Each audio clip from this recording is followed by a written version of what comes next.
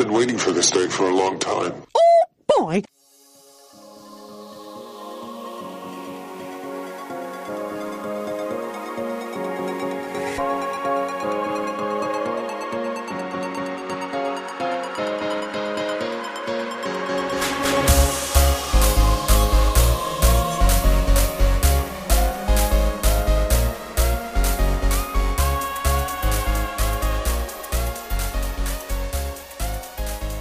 Good afternoon, everybody, and welcome to another edition of the Disney Underground, your experimental podcast of tomorrow.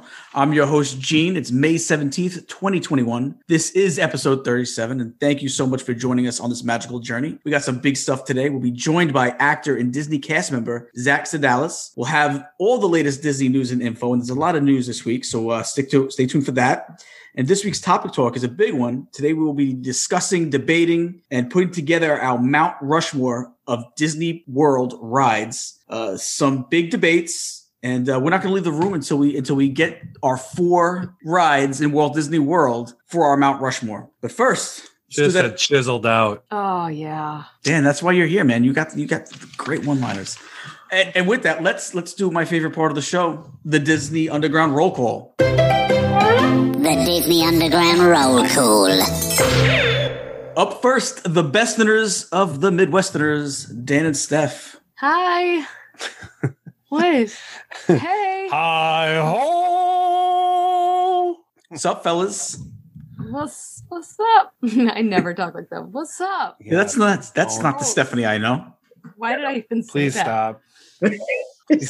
But with that, let's say hello from sunny Miami, Joey. Hey, what's up?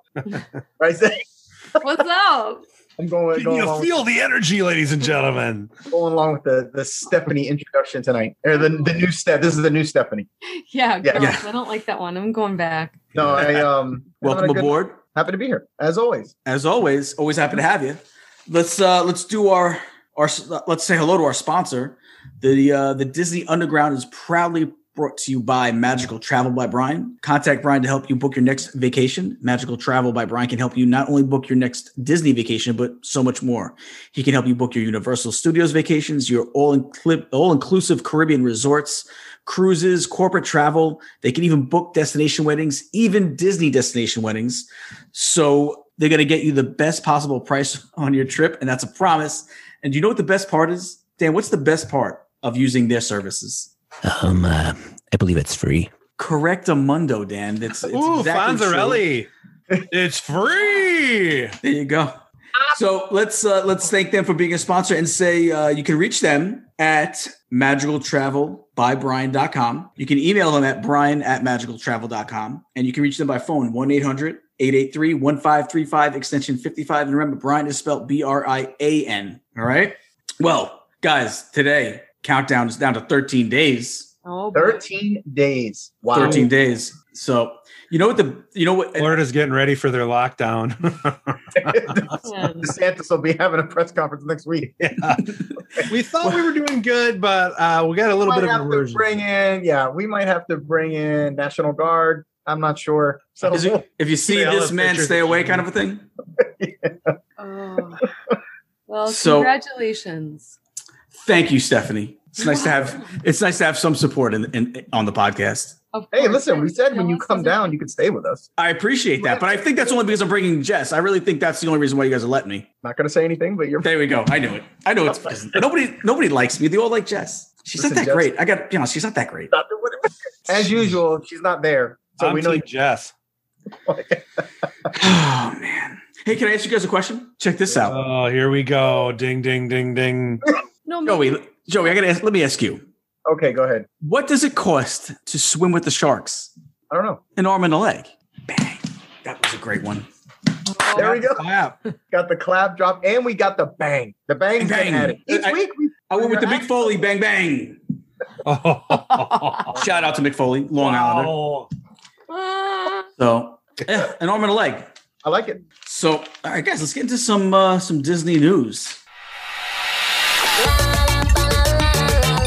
Disney news. So, Joey, what do we got in the news this week?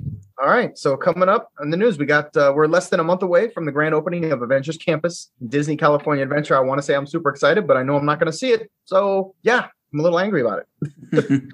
Disneyland president Ken Potrock posted on Instagram a picture of the upcoming Shawarma Palace food stand, which, if everybody knows, Tony Stark mentioned shawarma in Avengers, the first one. The truck is decorated with newspaper articles about the Avengers, the heroes' logos, and Easter eggs for devoted fans to find. That probably is the best part of that. Just like there was a bunch of Easter eggs in Galaxy's Edge, same type of thing. Among the many decals on the truck are Stark Industries logo, World Expo, and Stark Expo logos, and Iron Man suit schematics. Hulk and Iron Man action figures can be seen behind the window. So for those who may be unfamiliar with the Shawarma Palace reference, which I just talked about, it's a quick clip that happens in the post-credit scene of the first Avenger movies. Tony Stark, also known as Iron Man, had mentioned eating shawarma previously, and the Avengers gathered from there for the delicious treat after the film's final battle, which is funny that I mentioned that. Yeah, totally. Yeah. Yeah, exactly. But I mean, listen, I'm super excited for this campus to open. It's just, it's fortunate I'm nowhere near anytime soon going to see this. So, but it will be cool to see a lot of the bloggers, vloggers, and sites covering it. Mm-hmm. So very interested to see, because I want to see a lot of this stuff up close. So we should get a lot of good info once it does open, which should get us more excited. And I really want to see a lot more of the merchandise, including the Spider-Man evil spider Robotronic thing. I'm sure they're gonna have some really good stuff, especially with the shirts and all that other stuff. It just reminds me a lot of islands of adventure where they have the comic store and stuff like that. I'm just kind of wondering what what all they're gonna have. So yeah, excited for it. Cool. It looks freaking awesome. Yeah, I mean, it really does. So can't wait to see it in person. Cool. What else we got? Next up, we got Disney's announced more details about Aquamouse, an attraction aboard the Disney Wish cruise ship. Man, this thing was really cool. While other Disney cruise line ships have water slides, the Aquamouse is being billed as the first Disney attraction at sea. I know I mentioned this on an episode before that it's almost like a 5-star attraction, I guess, which is pretty crazy. The first one on a ship, like a legit one. The Aquamouse will take families through a special The Wonderful World of Mickey Mouse short unique to the attraction called Scuba Scramble. When you board the Aquamouse, you'll be joining a seaside excursion from Mickey and Minnie's Port Misadventures on an undersea journey to Mermaid Lagoon. The ride vehicles seat 2 and will take you through 760 feet of tubes, including enclosed portions, dark tunnels, and breathtaking ocean views above the upper decks of the Wish. The Aquamouse boasts over 60 water effects, show scenes, lighting, special effects, speed blasters, a loop over the ocean, and an original score, which should be pretty awesome, composed by the Emmy-nominated Christopher Willis, who also composes the score for The Wonderful World of Mickey Mouse shorts. This whole Disney Wish thing, I feel, is like a game changer for cruises. Yeah. It makes like not even Disney cruises, right? but cruisers. Yeah, of course. You kidding me? You know why they're doing this, though? Why? They heard that I was reluctant to get on a cruise. So they knew they had to up their game. They probably got crazy merch for it, too. So I'm almost on board. Pun intended. It's I definitely a know. game changer. What are we gonna do? And you know what, too? They knew that just the Midnight Pizza wasn't going to do it. That's a big pull. I gotta admit. But I think, if there's any cruise ship to go on, this is just insane. The stuff that they've done on this thing. Obviously it's so Disney, is that not only did they create this crazy ride on a ship, they actually had it scored for the ride. And it's just like they think, obviously no stone unturned. It's like when Epcot and Animal Kingdom keep adding cool stuff. Oh, you don't want another thing that we're gonna have to do. Right. And I want to know if the food is 24 hours on this Wish. Oh, I gotta imagine it is. All cruise ships, that's normal. Okay. I mean, cruises are known for buffets, midnight pizza, and like endless ice cream, and that's pretty much different. Yeah, I know. If they have 24-hour pizza, we are bumming. What are we gonna do? Listen, I think Dan's starting to lean towards that. So I'm just saying. Yeah, I saw that article. I saw a bunch of the pictures, and I'm like, oh my god, I know. Do you guys get motion sickness when you go on cruises, Joey? I don't personally. I don't know about Gene, and even Sam, but we still take the Dramamine ahead of time, kind of just in case. But I've never really been sick on one. It doesn't bother me. I got to feel it's so big that you probably don't catch a lot of the it's motion. not like being on a regular fishing boat or something, You're not, whoa! Yeah. Trying to eat my pizza. Yeah, the only time it's interesting, because the only time that you really will feel anything is generally going to be at nighttime. And the reason why is that at night is when they speed up. to get to the next destination. During the day, they cruise. During at night, you're like eating dinner and they're flooring it to get to the next thing. Yeah, that's when But yeah, generally you're not listen, those things are like cities. You don't even realize you're on a boat. They're incredible. All right, next up, we got Disney's new stuffed animals. This was pretty cool. Disney's new stuffed animals with their added weight bear a greater therapeutic benefit. This sensory-friendly plush calm the nervous system, will help ground children of all ages who may be dealing with certain special needs, whether it's an anxiety as an adult or kids of all ages on the spectrum, all dealing with ADHD or sensory issues, and those dealing with physical disabilities. The weighted plush will help calm, relax, and just be a faithful companion. The new sensor-friendly plush retails for $39.99 and have a removable 2.5-pound weight. The material is softer for those who have issues with how certain things feel for texture. They'll be available at Disney Springs soon. This is actually pretty cool. I remember years ago failed miserably, but we got Aiden a weighted blanket. It was because there was a time where he really wasn't, we were having trouble having him sleep through the night. So, a weighted blanket a lot of times helps kids on the spectrum where it kind of makes them feel, comforted. He hated it. And I tried it, and I'll tell you, man, when they say weighted, I'm like, dude, this thing's ridiculous. Like you could. Yeah, we got my mom one. Ooh, I got one. I love it. But no kidding. Yeah, I love it. I got one it was literally like the day before everything got shut down with COVID.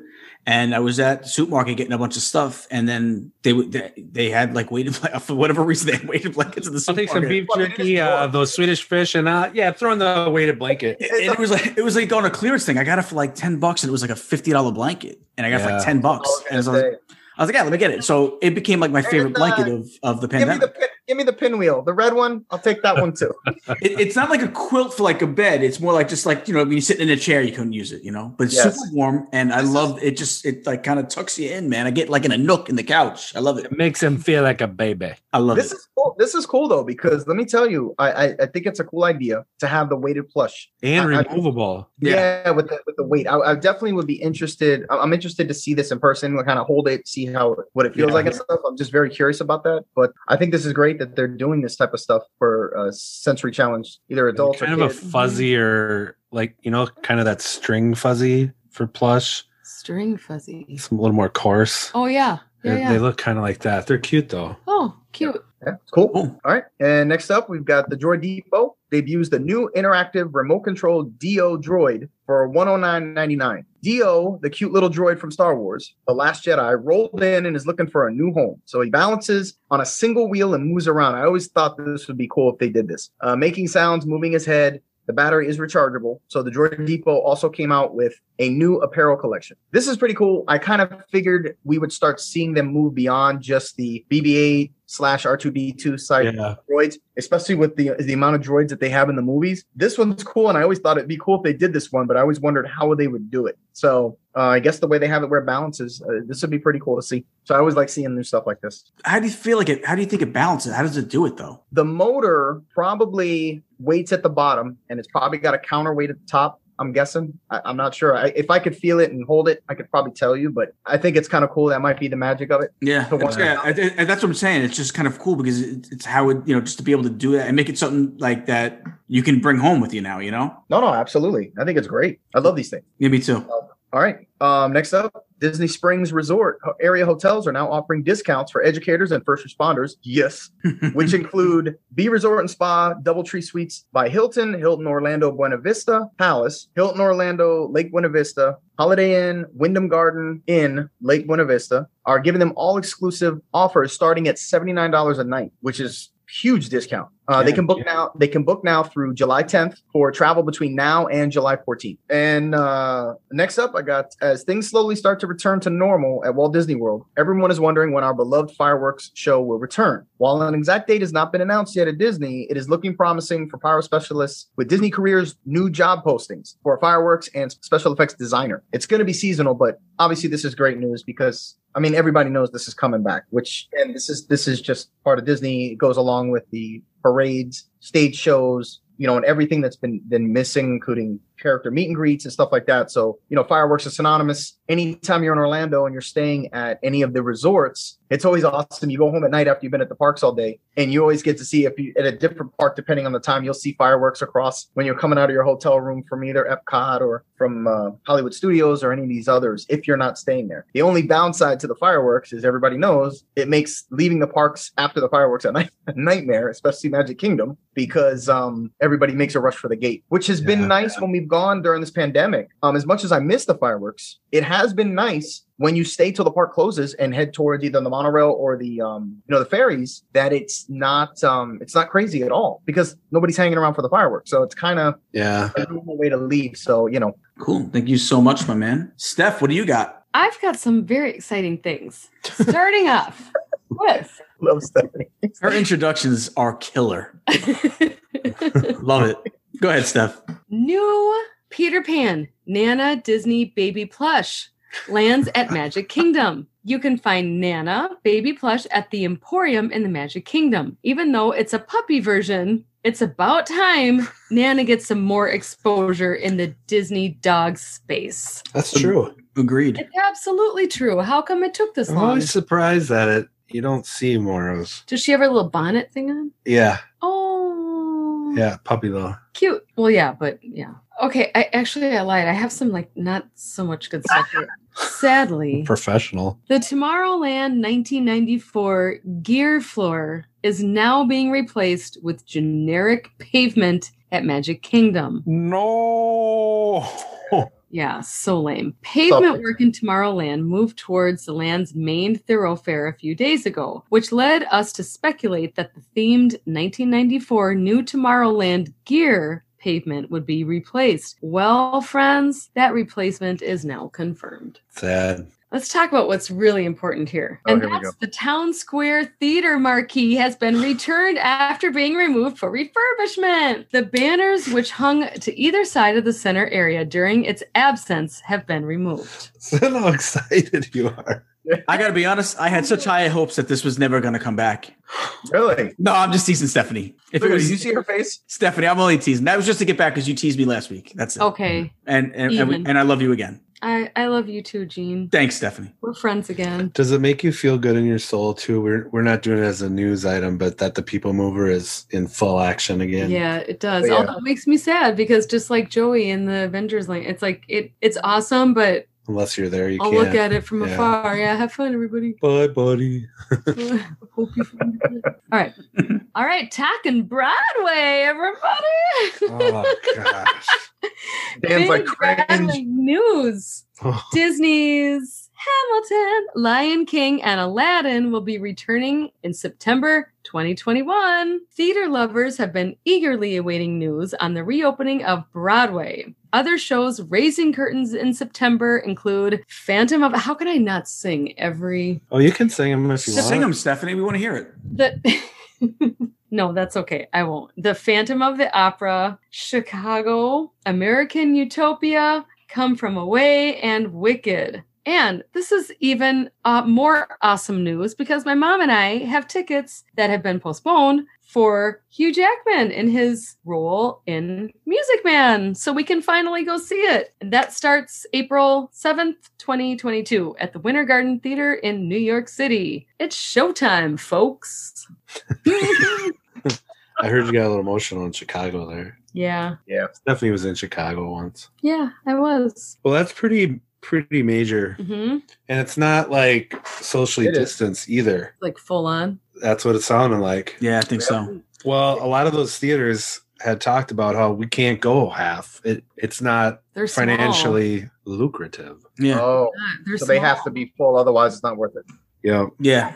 Yeah. And it's just great because, I mean, that's one of the things that makes the city, New York City, so alive is Broadway is one of the things that it's just. It's got to be really weird. Yeah. in front of Broadway. It now. is. And you know how many, and to be honest, it hurts so many other businesses besides Oh, just yeah. Broadway. I mean, the restaurants, the shops in the area. There's so many people that are impacted by just the shows not. I mean, just the shows not being on is just one aspect of it. Them being closed off really hurt a lot of other businesses, and I get why they had to be closed. I mean, it was the right thing to do at the time. And I'm just so glad that we have the light at the end of the tunnel with not just with COVID in general, but just especially for Broadway, because I think it's such a huge part of the city that I'm from. It's amazing. And it was just great news to hear. And I was really excited when I heard about this as well. Super excited. All right. So, hey, Steph. Yeah. What else you got? Disney After Hours Boo Bash event coming this Halloween at Magic Kingdom. Boo Bash will be a special 3-hour event and begins when theme park closes. Guests will experience party music, decorations, and character cavalcades to celebrate Halloween. But that's not all.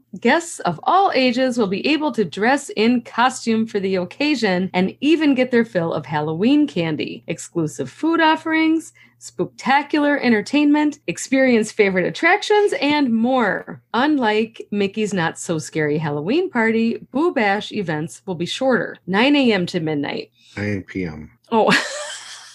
Not very short if it starts at 9 a.m. Can you imagine? 9 p.m. 9 p.m. to midnight, with admission starting at 7 p.m. Are the hours... Oh. I was like, is she done? Is that it? But I'm just kidding. 9 p.m. to midnight, with admission starting at 7 p.m. Those are the hours listed for most nights, whereas the Halloween party took place from 7 p.m. to midnight, with guests able to enter as early as 4 p.m. Although Disney has not announced the return of stage shows or fireworks just yet, it looks like the event will be without the hugely popular fan favorite Mickey's Boo to You Parade, which features the Headless Horseman and my favorite shovel man crush, the Gravediggers. That is, I mean, I'm hugely looking forward to this Boo Bash thing just because it's something. But if without these other things, it does remove some of the luster. I mean, we just do you think there's a possibility with how things have been really kind of moving along with COVID liftings that some things might come back into it that just aren't the initial. The other thing, Stephanie, the way things are kind of speeding up with the lifting with the vaccines and everything, you know, maybe the parade could be brought back in or other things that they pulled out because the same restrictions are in place. I mean, that's why it's not happening. I mean, but my solution to this, if this has to happen and not happen, we need those guys. We need to have those horsemen still making an appearance. Yeah. And we need the Gravediggers just coming down the road at random. Mm-hmm. Oh, that's even better. Hello. Oh, that's even better. And then you'd hear out of the blue that scraping. Yeah. I can't take that. With the sparks. Yeah. I love that. We talked about it a little bit last week. There's just something about when you hear that clip clop, it like invokes chills, man. I think we even said last week we had goosebumps about it. Yeah, and that's what I was saying. It's funny that we just talked about this. Yeah. So hopefully, maybe there's a chance. You never know. When it seemed like nothing was coming back this year, as far as anything, now you're starting to see, well, the fireworks show, they're starting to test. They put out, a thing for that. And, I know capacity. I know Chapek was talking about today where the capacity is actually, he was asked during the earnings call when they thought maybe the capacity would be raised. And he actually said they already had started that. Now, I don't know what it is, but I know that they've already started that. So it kind of gives you an idea, especially with the new, CDC mandates, not mandates, but I guess they're suggestions regarding if you're vaccinated and wearing masks outside and stuff, and even with the governor. And so you never know. I guess we'll see. But yeah, it will be a huge omission for that event. So, I'm still looking forward to it. We're still going to go. Yeah, for sure. Yeah, it still sounds cool. Seeing the decor. Yeah, they are still going to do the quote trick-or-treating. They're still going to do that at least. So I would have liked to at least have a stage show, but I know they don't want people gathering. And that's the issues with the parades and the stage shows and such like that. So yeah, but I feel like we're getting a lot closer to it than I thought we would be. So we really might be a little bit sooner than I thought too. So I guess that's a good thing. Yeah. That is the case. Yeah. So Dan, let's kick it over to you, man. Nice intro. What else is he supposed to say? It was just, I thought that was an excellent segue, Dan. Well, thanks, Stephanie. Over. Yeah, it was seductive. I feel seductive. Welcome to Friday Night Grooves. I think you're All right. The service industry has struggled nationally to hire new workers as the pandemic has started to wind down, and many are starting to offer incentives in an attempt to entice more potential workers to apply. One of these companies is the Palmas Restaurant Group, most notable for operating the San Angel Inn at Epcot's Mexico Pavilion. The Palmas Restaurant Group is reportedly looking to fill 60 job positions across the Walt Disney World Resort, including Epcot, Disney Resorts, and Disney Springs. Stephanie, Yeah. you might want to get into the restaurant biz here because they're Why? offering $1,000 sign-on bonus to recruit these workers. Hello, sign me up. 3 caballeros for life. Yeah.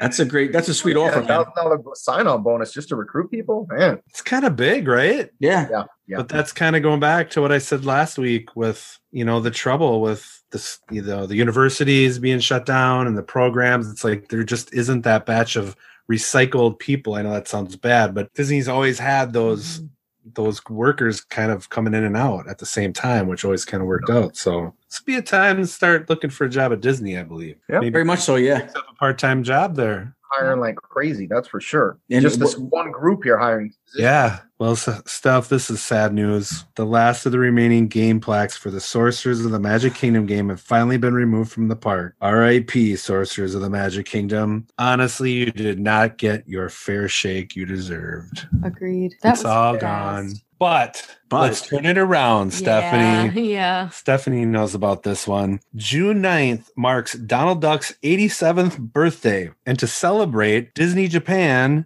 is releasing a full line dedicated to the 3 caballeros. Donald, Jose, and Panchito are all featured with something for just about everyone and every purpose. Here's a small dose of the merch that I was freaking out about seeing. There's a really cool accessory trinket tray that I like. It's got the 3 of them standing there on this little plate thing. It's really cool. Smartphone case, plush set, plush keychains, all over print beach type shirt, laptop case, passport case, and an old style suitcase. You know, the ones that used to have those leather straps on them. Mm-hmm. Really cool looking. And the list goes on for days. There's so much other stuff. It's nuts. Here's the big question, though. Why only Japan? Because they're the masters of merchandise, Gene. But it's still Disney, though. I mean, nah, they do this all the time with stuff over there. They do. Especially with it's always like things we love. yeah. And why the 3? I mean, I love the 3 caballeros as well, but why not just Donald? Well, because this is the way to go. I'm happy about this. Don't Listen, question it. I mean, but listen, they would sell. That would sell here. Like, I don't get why leave a market out? It would sell here. I don't It wouldn't be a waste. understand it. But It's not like it's not going to sell here. This happens. Yeah, with so many different things. it's pretty extensive. Like even I was kind of surprised. I'm just going item after item, and there's a giant picture of it. I'm like, oh my gosh. It just kept going. I'm like, this is pretty nuts. Like it'd be like if they rolled out a new Tron line, but Tron's coming out. Like it was a little odd. I try to keep things positive, but I feel like this is really the fact that it's not in the U.S. is very gripe worthy. I'm surprised you're not really griping. Well, I haven't finished reading, so here we go. I'm excited. hang on. All right, I didn't know we had a gripe in store. These festive items will be available starting May 14th on Shop Disney Japan.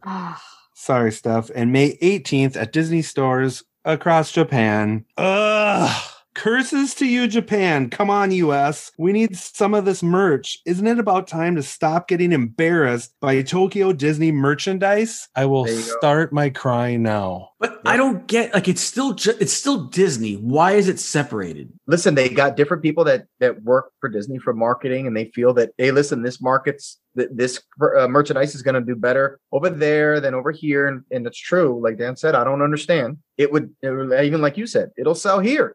That's what I'm saying. It might not. Maybe it does do better numbers in Japan, but it would definitely sell here. I can't see it being a flop. Yeah, and I would say it's because they don't want to bring focus to that ride because of potential ideas for it. But they do pop in 3 Caballeros merchandise all the time, off and on. So it's not like they're ignoring it. They just aren't giving it the respect it needs. That Caballero is just so beloved. And as we've seen, and we even learned a couple weeks ago when we had our guest on for the Disney Dollar Game, a young generation even loves the Caballeros. Yeah.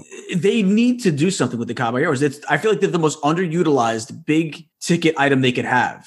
Is the Caballeros. I just feel like it's one of the biggest misses Disney has is not really putting more into the Bears. Well, the bears obviously are the best things ever. So, but it's the same thing. It's like you have these lovable looking characters that are perfect for kids. It is weird. Like build it from the ground up now again. It doesn't have to have anything to do with before. I feel like if the younger generation doesn't like the bears or the caballeros, it's not because they don't like it. It's because they don't know enough about it. And that's on Disney, because I think that if they did, kids would love it. Right. Exactly. Kids would love it. Yep, I agree. Bears had a better movie. That movie's terrible. As you know, Club Cool will be revitalized and will be adjacent to the new Creation Shop that's also coming to Epcot this summer. The Creation Shop is the new flagship merchandise location that's replacing Mouse Gear, which we mentioned earlier. Now, when Club Cool was announced it was coming back, who was happy about that? Dan Starr. Yeah. We also found out recently one of the new floors features actual shards of green Coca-Cola glass, which are incorporated in the floor to capture light and bring the color and connection underfoot. Disney Imagineer Zach Ridley says this feature and the use of biodegradable binder is part of Disney and Coke's commitment to making the world cleaner and greener. I thought that was kind of an interesting idea. It looks super cool too. Now,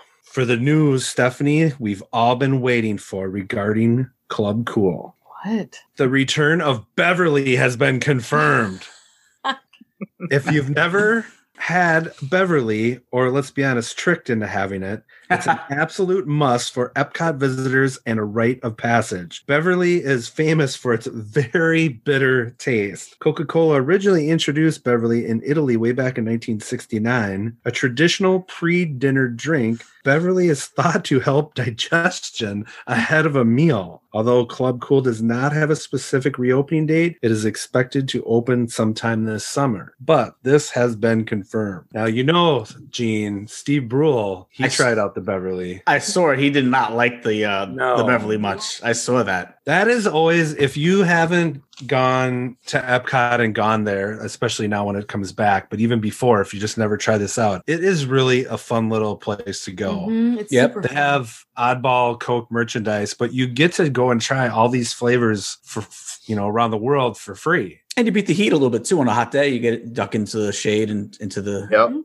And if it's your birthday, they will give you a free slushie, by the way. Oh, yeah. I didn't know that. Is that true? Yes. That's awesome. I never knew that. So I'm really happy. I know there's a lot of kind of cult following guys on this flavor. So that's cool. Club Cool for me was always one of those things that I never realized how much I loved it until it wasn't there anymore. Like I never really thought like I had to go. I would always go to it, but I never realized how much it was so essential to a day at Epcot until you couldn't go anymore. And I'm like, oh wait, it's not there right now? Oh, it's closed? Oh. That's how it is. I feel it's one of those that they could have some oddball merchandise, actually, like a t-shirt, like with Beverly, like really highlighting these things. Absolutely. Yeah. Okay. All right. Like we mentioned before, we've spotted some new Disney finds at our local Home Goods TJ Maxx stores. I don't know. Do you guys have those? Yes, we do. In New York, at least. I think they're everywhere, aren't they? They're in Florida, right, Joey? Absolutely. So be on the lookout for magical home goods featuring Mickey, Minnie, and other favorite characters. We have found mugs, plates, containers, cookie jars, oven mitts, and even drying mats with classic character designs that are perfect for adding a touch of magic to your kitchen. It's an ongoing feature that's worth checking every week due to revolving inventory that's always refreshing. We have literally stocked our entire home with these weekly diningware finds. And this is like legit Disney products. It's not knockoffs or anything. It's licensed. It's good stuff. But yeah, the only bummer is you kind of have to go quite often because it's always... And you have to get lucky. Yeah. It's hitting that. And if you're like trying to complete a collection, sometimes you only be able to find 2 plates. So then you got to hope to find... I find that's pretty much the way it is always with like TJ Maxx stuff. Like if you go to find clothes, you have to just get lucky when you go. They might have something you'll never see it again. It's just the way it is. They had a cool Winnie the Pooh line about a year ago. Kind of that sketch type art on it. It was really cool. Yep. They do get some good stuff, better than you would think. But the issue is, like you said, you just have to get lucky. So you have to constantly check frequently every week to see what they got. So I've also seen recently that they're also starting to really carry a lot more Coca-Cola products. which is cool for me. True. It started around Christmas, but now they got these giant coolers, like vinyl coolers, and like even the home like patio coolers, on all fours, and they got the little bottle opener on the side, I love those. Yeah, they're really cool looking. So very cool, man. Well, Gene, what do you got? Yeah, I got some stuff. It's gonna be a ride. So in my news, for you Magic Band lovers out there, a brand new yellow Muppets 3D design has been released featuring Muppets 3D attraction logo. Kermit, Fozzie, Dr. Brunson, Honeydew, Beaker, Waldo C. I love that this popped up. You know what, Dan? With a lab coat, you might actually be the live embodiment of Dr. Bunsen Honeydew. I'm telling you. Yes. I gotta get a lab coat on Dan. Yes. Some light green paint, face paint. Yeah, I'm sure that's in the cards for next week. I'll be Beaker. Look at Stephanie's face. Yes. Oh my gosh, this is so I'm already awesome. going to be Guy Fieri for Halloween. Well, That's going to be awesome. Week. Yeah, Dan is Guy Fieri, and that has a Disney tie. Yeah. It does. It does. Chicken guy. Very good chicken. Yeah, absolutely. And just to say, this obviously isn't a real 3D. It's for the attraction. The attraction 3D. Yeah. Yeah, Just no, in case I there got was- that. All right, what else we got? We got Disney cast members celebrate the reopening of Fairfax Fair with a brand new menu. Fairfax Fair in Hollywood Studios has just reopened with a brand new hot dog heavy menu. Whether you're looking for a Chicago style dog, a California BTLA dog, or just some smiling faces, you're sure to find it at Fairfax Fair. I like Have you ever Fairfax been Fair a there? lot. Yes, I like it. I like it. any news story that references hot dog heavy. I got well, you know what? I love listen, wherever hot dogs are done in the parks, I feel like they're done really good, right? Casey's is a classic place. You got to try it every time you go, right? Yeah. And I'm a big hot dog. I'm a big fan of the hot dog. By the way, heavy Casey- connoisseur. I'm a hot dog connoisseur. Which one is your favorite one you get? What do you usually get there? At where? At Casey's? Yeah. I like the one what they did. Remember the one what they did with it was like the Cheetos and the mac and cheese thing? Well, I was going to say the mac and cheese one is the one I usually get. Though if I remember correctly, there's Cheetos on that too, right? Well, not most recently. I haven't seen that. I The think one I they- usually get is the mac and cheese dog. Yeah, I haven't seen the Cheetos because I definitely would get it if it was at Cheetos. I think it's the Flamin' Hot Cheetos. I think maybe it was like a specialty they did Yeah, for like a probably. limited time then. But that was really good. I had The a only pulled thing pork is- one once. That's Oh, yeah? that's- Yeah. I love like that. those kind of, like the mac and cheese and stuff like that, because you kind of are getting a side on your hot dog. Exactly. That's exactly. right. That's right. I'm a huge hot dog fan. Same here. And it's funny because Sammy hates them. Casey's is pricey for a dog, but I don't mean care. it's good quality. You get your and it's I it's actually big don't one. agree, Gene. I think it seems that way, but when you really get that and see what you have quantity wise in comparison to some of the other stuff you can buy, I think it's not as expensive as. Well, that's kind of what I'm saying. I agree with you. I think when you think of price of a dog, it's expensive, but but it's a good quality dog. It's a massive hot dog, and and like I said, half of them come with sides already on it. So that's kind of what I'm saying. I think when you say, oh, you paid X, if you tell somebody about, I went to Casey's and I paid X amount for a hot dog, I think most people would say you paid that much for a hot dog. Yeah. Well, I think when you go, it's a well worth the experience. All right. So also we have the strawberry funnel cake Frappuccino blended beverage. It's going to be $5.79 and is now available at Starbucks and Epcot. We wanted to capture the joy of this time of year, and we thought that about those simple pleasures that really encapsulate summer, said Sarah Bennett, senior product developer for Starbucks R&D team. For those fans of an extremely goofy movie, there's a new Max and Groovy Goofy Graduation 2021 limited edition pin that's arrived at Frontier. It's kind of cool that a movie that doesn't get much fair share of merchandise exposure makes its way into the graduation line. So this is pretty cool. This time of year, get a little goofy and a little bit of Max and Groovy Goofy. I'm excited about this one. Okay. We got Animal Kingdom has reopened 2 dining locations. Terra Treats, located on Discovery Island near the bridge to Africa, and Dino Diner, located in Dinoland, USA. And Terra Treats, the menu tends to change, but most recently it serves fan favorite snack-sized slices of pizza. Oh, and the Dino Diner, known for their hot dogs, churros, and chocolate sauce, and Dino drinks, like ice-cold sodas and frosty frozen lemonade, all served with a playful old-time scamp-like trailer. yeah. Those scam trailers? It's cool. Yeah. Okay, so today we have a big guest with us, and I say big as in literally and figuratively. Let's welcome to the Disney Underground, Zach Sedalis. How you doing, buddy? Good. How you doing, Gene?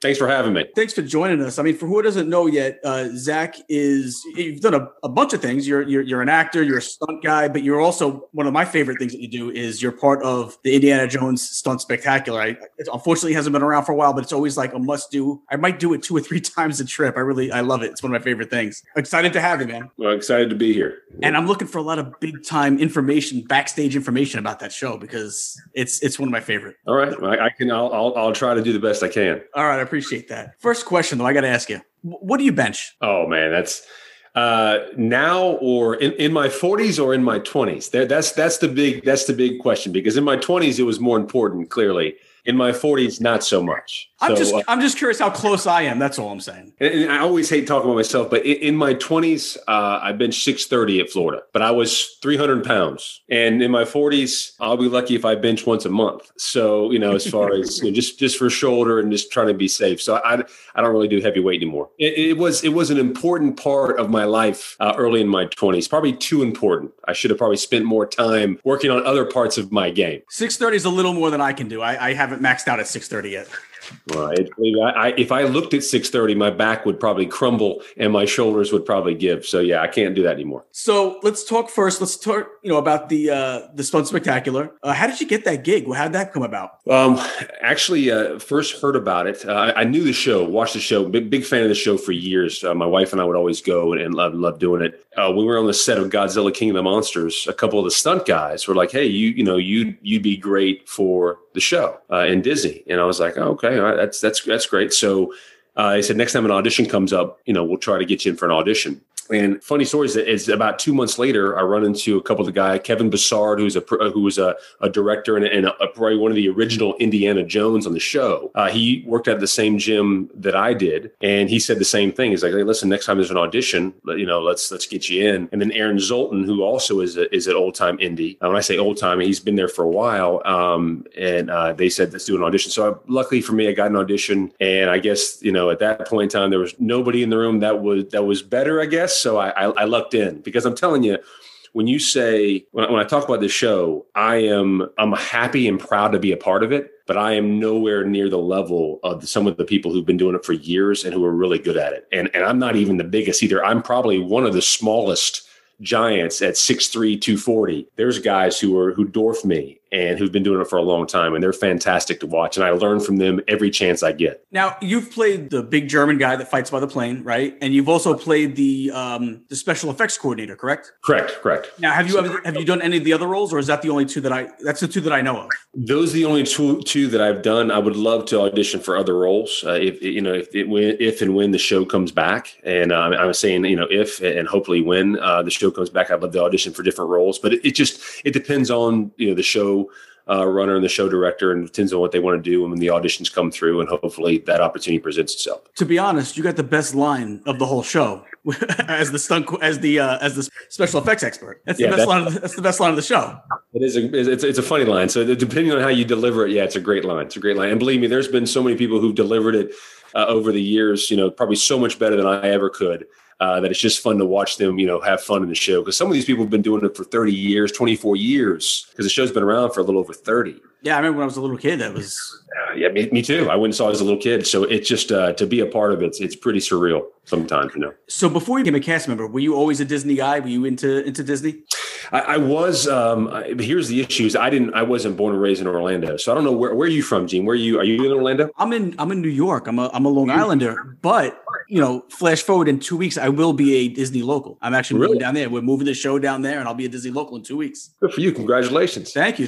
So what you're going to find out as a Disney local when you're down there, so much easier to get to the park. Mm-hmm. It's like, why not? I'm 30 minutes away. I'm in Orlando or close, somewhere in Florida.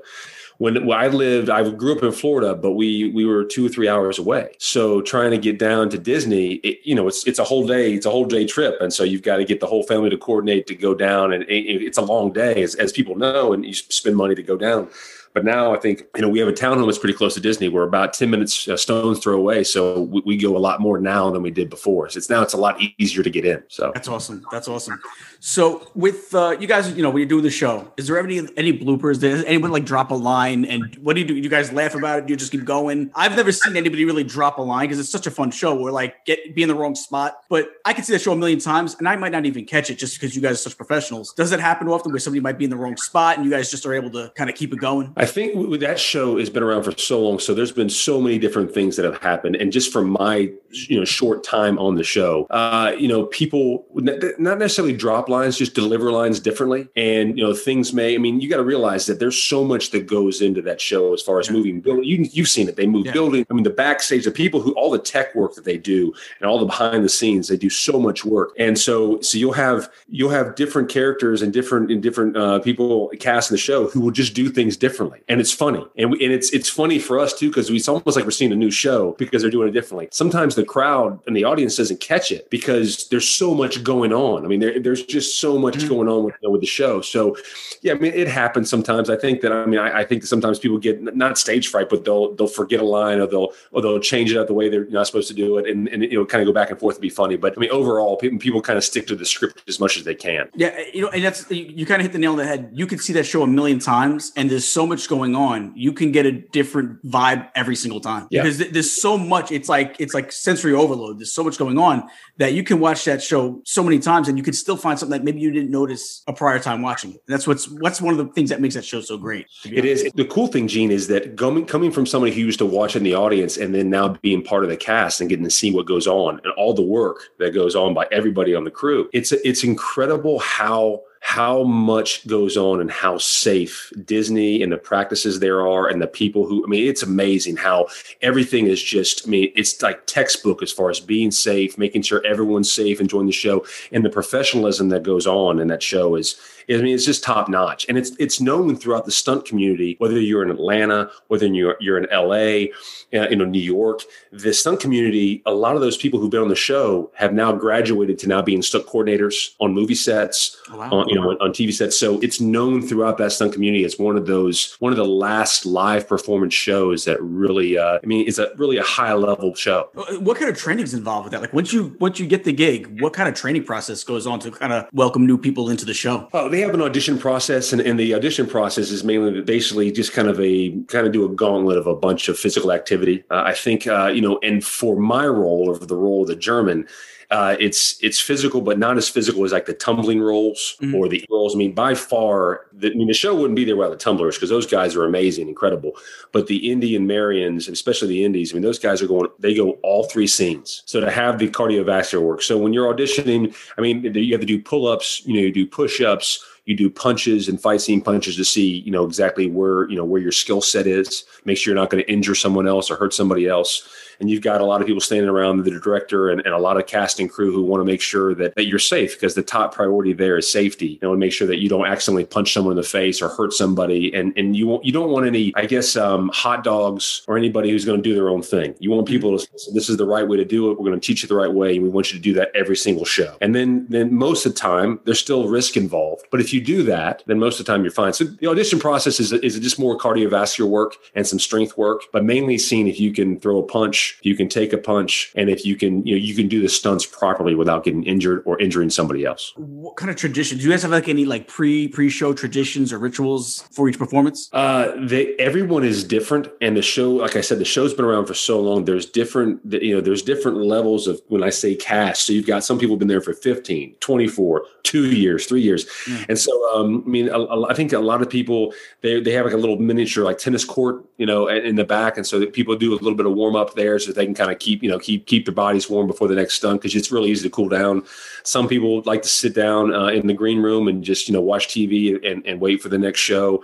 There's a weight room backstage, so we work out, we stretch. Everybody's got their own little routine to make sure the show's good. And once you kind of get into a groove, you kind of know exactly what everybody else does, and you stay out of their way if they're getting ready. But everybody's got their own little routine. We really miss the show, and there's always been. For years and years and years, I would feel like there's always rumors how Disney may not even bring it back. Please tell me that you can tell me that it's going to come back. Gene, I wish I was on the level that people actually told me what was going on, but I'm not. I know this. I know that everybody who's a part of the show, that's cast, crew, that's techs, that's managers, we all want it to come back. And it's not up to us. It's up to whether Disney or not. I mean, Disney's a business, so they got to figure out, it's an old show. It's, what can they put there? I mean, the show provides so much for the if you look at park operations, it takes, that stand holds about 2,000 people, and then standing probably about 2,100. That takes 2,100 people out of the park for 30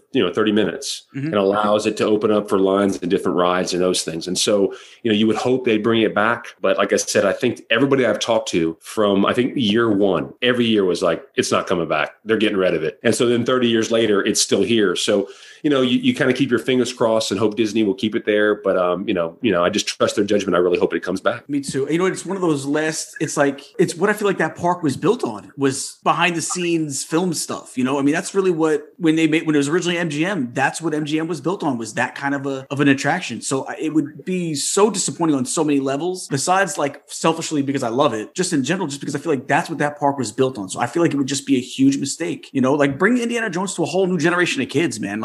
Indiana Jones is pre my kids' generation, yet they still love the movies. They'll watch them whenever they're on TV and watch the whole, the marathon, whenever you see one on, they're doing a marathon. It's always going to be all three of them. The new one's going to be coming out. They said they're going to be working on a fifth one. Hopefully that'll kind of bring it right back, and maybe it'll be a good reason to keep the Stunt Spectacular around with the new movie. And that's what we hope, is the fact that because there's a new show coming out, it kind of keeps Indiana Jones alive as far as the show's concerned. But I mean, like you said, that show it stood this test of time. I mean, 30 years old, and it's been around, and it's still a top-notch show that you can be entertained. It's not corny. It's entertaining. There's so much going on. So, selfishly, absolutely, I wanted to stay around forever. I mean, I wanted to be there until, but there's people who come to auditions who grew up. They're like, oh yeah, they have pictures of them wearing an Indy hat when they were 6 years old. And now they're stunt guys, and they're auditioning, or even Marions. They're there when they were 4 or 5 years old, taking a picture with Marion, and they're auditioning for stunt, to do the show. It's like their dream to do the show. That's awesome. It is awesome. And that's the thing is, it's corny and awesome, but it's a good corny, and it's a great show. And I just, I really hope for everybody, selfishly, that it's back. Me too. So let's talk a little bit about the films. I know you just did Cherry recently. I haven't seen it yet. I've heard that it's phenomenal with Tom Holland. What else do you got going on? Anything else that you're looking to work on, or? Because of NDAs and everything, I'm in Atlanta right now working on some projects. But I've been very, very fortunate to be a part of a lot of projects. I mean, believe me, I'm the totem pole. If the totem pole's here, I'm down here. So I'm grinding it, trying to be a working actor, trying to learn the craft and get better at it. But I've been very fortunate to be a part of a lot of, of some really good projects and meet some really good people, and continue just to grind away, just grind away at everything we can do. And hopefully, make this thing, obviously being a working actor is kind of the goal and the dream. So, but I think Cherry was the last thing we worked on. And then just at that point, it's more auditioning now, opening up auditioning, working on some projects now, but constantly auditioning, every time one comes through. And it's I don't know if the auditioning process for me, at least, it's like going to a job interview and getting told no, and then 1,000 no's, and you get that one yes, and then you take that one yes as far as you can take it, and then you go back for another 1,000 no's, and you keep going, and then you work on the craft in between and try to get better and better. But the best part is when you get on set and you get to see someone who's a seasoned actor, or you meet other actors who've been doing it for 20 years, and you watch them, you watch he or she, and you watch them do their thing, and you learn from them, and you try to emulate things and make it your own, and put another tool in the tool belt. So very cool. Now, Cherry, I haven't seen it yet. I'm dying to see it. I haven't had a chance to. It's on Apple, right? It's an Apple TV vehicle. Mm-hmm. And you were a drill sergeant on that, right? Yeah, there's actually 4 main drill sergeants, and I was one of them. But they actually have one of the drill sergeants is actually a real drill sergeant in the Army. He's actually been in the Army for 20 years, and he came in just to kind of be kind of an advisor on the show. And he was doing so well. It's the same thing, almost the same stories that they had in Full Metal Jacket. Mm-hmm. When the drill sergeant came on to be an advisor, and they were like, "Well, you do it so well, we'll put you in the movie." And that's how it started his career. The same thing happened here. He's done a great job. He taught us a whole bunch of things, but it was visually, the film is beautiful, so you should enjoy that. But it was a great film to work on. The Russo brothers are top notch, and everybody on the set was great. So funny thing is, some of the stunts that were done in that show were done by people from the Indiana Jones show. Oh wow, really? Yeah, they they work on different things in Atlanta and they work on things in New York and LA, and they get called to go all over the place. So you'll see some scenes in there that are stunt wise that were done by people who actually are cast members of the show. Very cool. Very cool. Well, good luck with the acting and stuff. And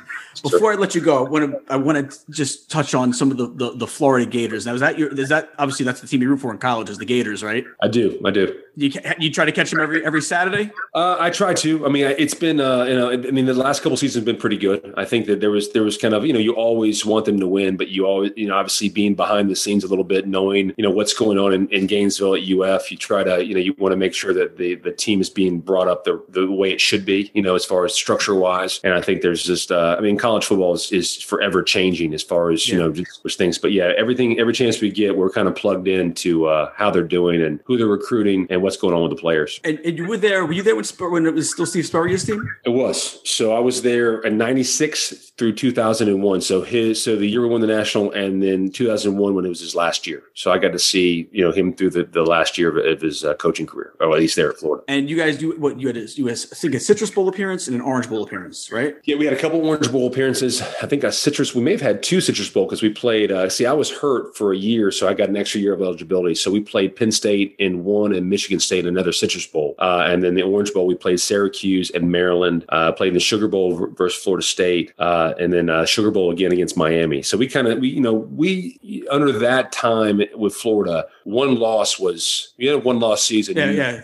It was the end of the season. It was it was a down season for us. So we were very, very fortunate to be on winning teams, because I know there's a lot of guys that I've met who've just been on, mediocre teams, and we were, Coach Spurrier ran it like a pro team. We were responsible for our stuff, and it was fun. So we still, I have a text string now with all the guys who go back and forth, and we razz each other all the time about stuff. So it's pretty cool. Did you guys win a national championship down there when you were We there? did. 96. So you were a champion then. Oh wow, I didn't even realize that part. Yeah, I was in a bunch, and I think 3 SEC championships. So I was there. So we had success, very good success with the teams we had. Very awesome. What do you think about this Kyle Trask? That's a good spot for him to be in Tampa Bay, right? Oh man, I think it's a great spot. I think if Kyle, I know that I don't know Kyle personally. I know that he's been a tough kid. He's overcome a whole bunch of adversity as far as not starting and then earning the starting spot.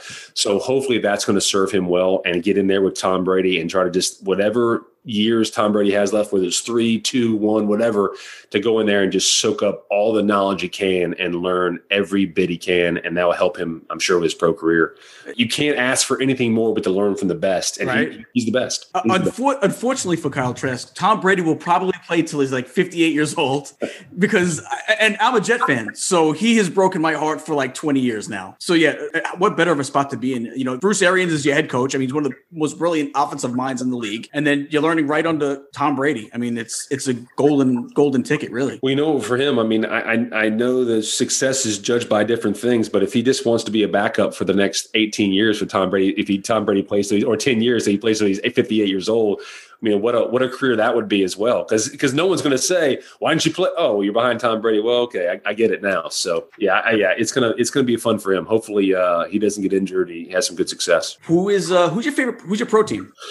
You know what? I'm gonna break your heart again. So my dad's from Boston. So I know. So my dad's from Boston, and we have always watched Boston sports. So the Bruins, the Celtics, the Patriots always have been, our teams. But here's the interesting part. I'm a big Bill Belichick fan. I know he broke your heart as well, and he has every year with stuff. But it's hard now with Brady. Like, I'm still want the Patriots to win, but I'm also rooting for Brady. Like, I want Brady to do. How can you not root for that guy? I root for him. Yeah. So now I'm still a Patriots fan. Still want them to do really, really well, and hopefully I know Edelman retired, which is kind of tough, but they find a way to find diamonds in the rough all the time, which is so incredible to me to watch Bill Belichick and learn. Just to be a fly and hit the wall of him or Nick Saban would be incredible. Yeah. But I'm a Patriots fan, and I didn't hop on the bandwagon. I was there as a kid in '85 when they got stomped by the Bears.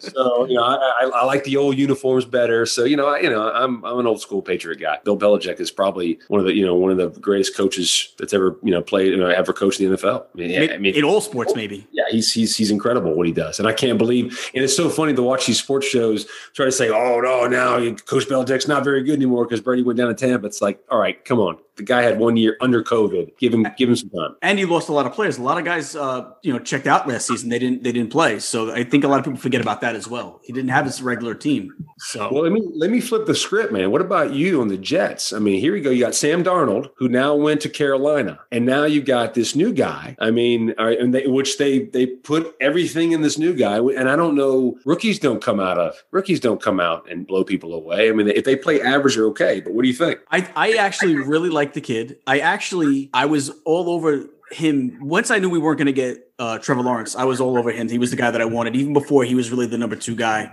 He's mobile, just a lot of good things I liked about him. So I was hoping it was going to be him. I don't trust Justin Fields only because I don't trust Ohio State quarterbacks. I feel like a lot of Ohio State quarterbacks come out with a lot of big talk and then they just never really produce. So I was like, you know what? We've taken USC quarterbacks that didn't pan out for us. I don't trust Ohio State quarterbacks. Steve Young was a BYU guy. Maybe let's go BYU. So I actually really liked it. And to tell you the truth, I love everything else they did in the draft. Those first 5 picks I think were phenomenal. I love the Elijah Moore pick. I love moving up to get that guard. I think Vera Tucker is going to be an all-pro. I even like getting Michael Carter in the 4th round. I think he's a steal in the 4th round. I mean, that's what we need. We need those guys that can just like put on the Jets and take off. So, and even I like what he's doing with the defense. I love the hybrid, safety linebackers like that kind of play all over the field. So I feel for the first time, I feel like I can trust our GM for the first time since the Parcells era, really. So, because even with the Rex Ryan era, it was still like, I don't know, we're just kind of squeaking in and we win a couple of games. No one expects us. That never really felt legitimate to me. I just hope that this is the year now where the Jets will be better. I don't expect them to be great. I'm thinking like 6-11, 7-10, something like that, which is still like a 4 or 5 game improvement. I think they're a lot better than they were last year, but the whole AFC East is a lot better than they were last year. Dolphins got better. The Patriots got better. Bills already are good, but they even got better. And the Jets got better. So all 4 teams in the division have young quarterbacks, only like at most, 3rd year. So it's going to be a fun few years in the AFC East. I look forward to it. I think it's going to be very competitive. Yeah. So. Yeah. And it was Dennis Byrd, right? Dennis Byrd was the guy who broke his neck, right? I was at that game. Okay. That's when I was a big Dennis Byrd fan. Obviously when you were a kid, you saw him hurt his neck and those things. So, yeah. And then I would love to see the Jets win. I really would. And the one thing, you talked on a lot of things, but I think with Brady, him going to the situation that he went to, but also Brady's got that mystique. He's got the mystique, and that he's got so much clout that I think he just brings everybody up around him. And he went to a team that had so many different weapons. But these quarterbacks, all these people in this draft, especially the quarterbacks, they're interviewing them. They know what they know, the X's and O's. So I mean, I think the Jets got a really good guy. I think he's going to be fine. I just hope he can mentally take everything that's coming at him in a football season, which I know it's probably a lot. Before we let everybody go, we always like to do like these 10 rapid fire questions that we like to do. I'm going to ask you what's your favorite of this and that, and you just got to first thing that comes to you. So let's go with this first. We'll go favorite Disney movie. Predator now is a part of Disney, so I'd say Predator, but I can't say it. So let's go with favorite Disney movie. I think Coco's my favorite Disney movie. That's a great one. Disney villain. Scar. The last thing you watched on Disney Plus. Last thing we watched on Disney Plus was I think we watched the live action Beauty and the Beast before I left for Atlanta. I think we were watching that. Now this is a this or that. Marvel or Star Wars? That's a tough one, right? It is. You know what? If it's Disney Plus, Marvel, but if it's on television, regular television, I'm watching Star Wars. All right. Because All right. So now let's bring it a little bit to the parks. Favorite Disney park? I have to say Animal Kingdom. Favorite ride or attraction? I'm old school. I love Space Mountain, but I think Everest is probably the best roller coaster. Favorite Disney snack? In Pandora in Animal Kingdom, they've got this tofu plate, and it's not a snack; it's more of a meal. But that's pretty good. I know what tofu. I mean, people are like tofu, that guy, but it's pretty good. It's pretty good. You bench 630. You don't eat tofu. Stop. I don't bench 630 anymore, my man. That's probably why I eat tofu. Favorite Disney resort? The Polynesian's pretty good. I mean, but I tell you what, Animal Kingdom Lodge, you really can't beat the animals come out of your windows. Animal Kingdom Lodge, I'm saying that. Favorite Disney restaurant, whether it be the Springs, parks, resorts, wherever. And you know what? Be our guest. Be our guest in Disney in Magic Kingdom. Cool. And this is a non-Disney question. Favorite non-Disney thing to do in Orlando, and you can't say Universal. Favorite. Non-Disney thing to do. Man, that's a tough question. If it's not Universal, I think for me, probably going to the track and running. that's probably the most non-Disney thing that you can do in Orlando for me anyway. I know there's plenty to do there, but I'm more of a homebody. I'm gonna need some good motivation, so I will probably hit the track with you when I get down there. Let's do it. I need some guidance. Hey, that's anytime. So, hey, I just want to say thank you so much for joining us. It's been a real treat, a real pleasure. It's fun getting to know you, talk some sports. We talk some indie, and we'd love to have you, man. We'd love to have you on again sometime, and we'll be in touch. Absolutely, Gene. Thank you so much. Good luck, man. Thank you. Disney TV and Movie Minute. Okay, so that's going to bring us to this week's Disney TV and Movie Minute, which is brought to you by JSA Creations. Joey, what does JSA Creations do? We make all your ears come true. Dan? We make your dreams come true. Bling. See, I like the There dreams. you go. So, Joey, what do we got? All right, so coming to Disney Plus this Friday, May 14th. First up, we've got Fury Files, Interstitials. Fury Files is a new informational program that will teach fans about their favorite Marvel heroes and villains using a combination of motion comic art and scenes cut from the popular Marvel animated series or shows like Avengers, Earth's Mightiest Heroes, and X-Men, the animated series. This sounds pretty cool. I haven't seen this yet, but just the artwork and the way they're going to do this has me really interested. I mean, obviously it's Marvel and I'm going to want to see it anyway, but just the way that they're doing art scenes and stuff like that, where it's kind of motion, that's pretty neat. So I feel like it's kind of reminiscent of that Spider-Man movie. What was that? The Into the Spider-Verse? Spider-Verse? Yeah. How that design look they were doing in that, which I loved. Yeah, it was pretty cool. And next up, we've got the Ice Road Rescue, Season 5. Ford Paulson and his colleagues must fight against snow and icy winds as they rescue cars and trucks on Norway's slippery mountain roads. I've actually seen bits and parts of this, when I happen to catch it. It's kind of crazy what these guys go through, to be honest with you. Yeah. Not something that I would be doing, I'll tell you that.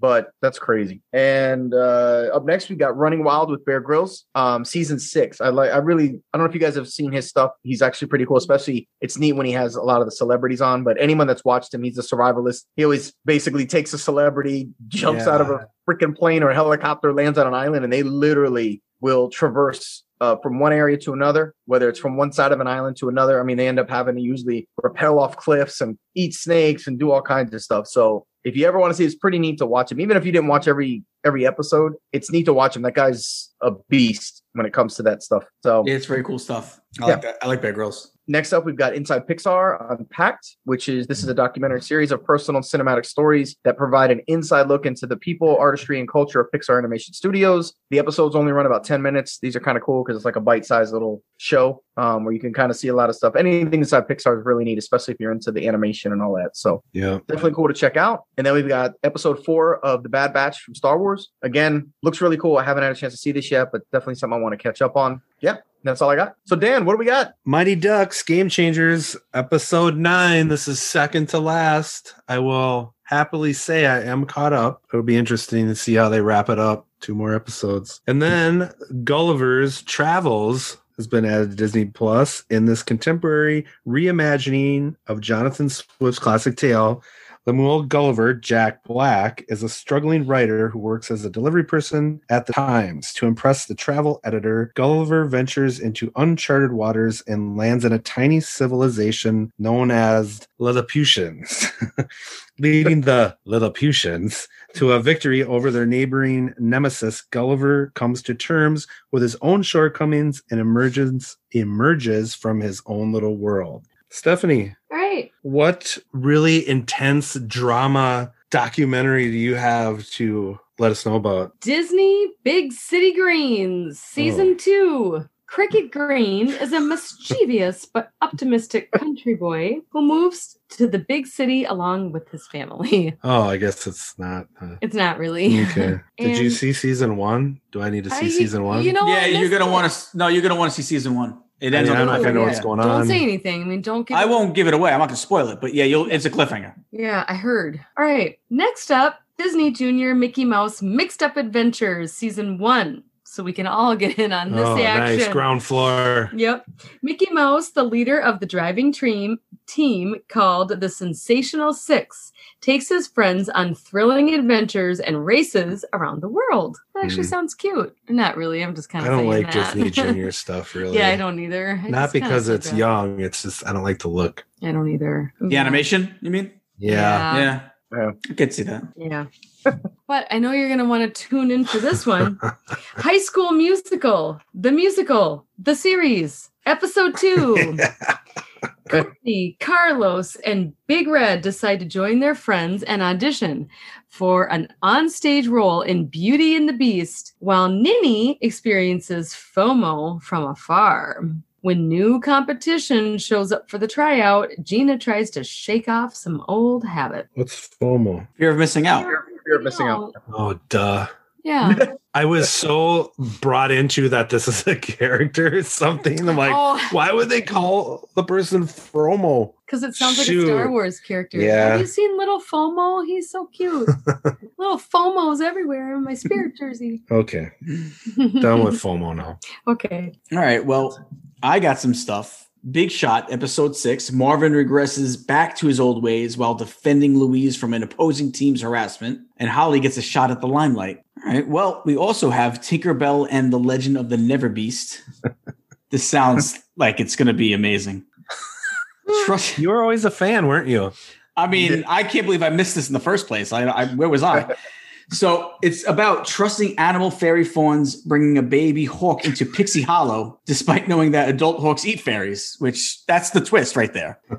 Reprimanded by Queen Clarion, Fawn is determined to make things right, but then she finds a strange creature lying in an underground cave. Well, I'm glad Junior's finally going to be able to check this out. I actually put a countdown on my phone, so when it launches, I'm right there in front of the TV. I can't wait. Nice. I really want to know what this strange creature they find lying in an underground cave is. I know. That's stranger than a hawk fairy, whatever it is. Or whatever. And lastly, we have Akashinga, the Brave Ones. With many of Africa's key species, including elephants, reaching levels of near extinction, Akashinga is a new, radical, and highly effective weapon against poaching. Founded in Zimbabwe by former Australian Special Forces soldier and anti-poaching leader Damien Mander, women-only team of rangers drawn from the abused and marginalized is revolutionizing the way animals are protected. Communities are empowered, and its members' own lives are being transformed. Mander's innovative approach to conservation calls for community buy-in rather than full-on armed assault against poachers. If a community understands the economic benefits of preserving animals, then it will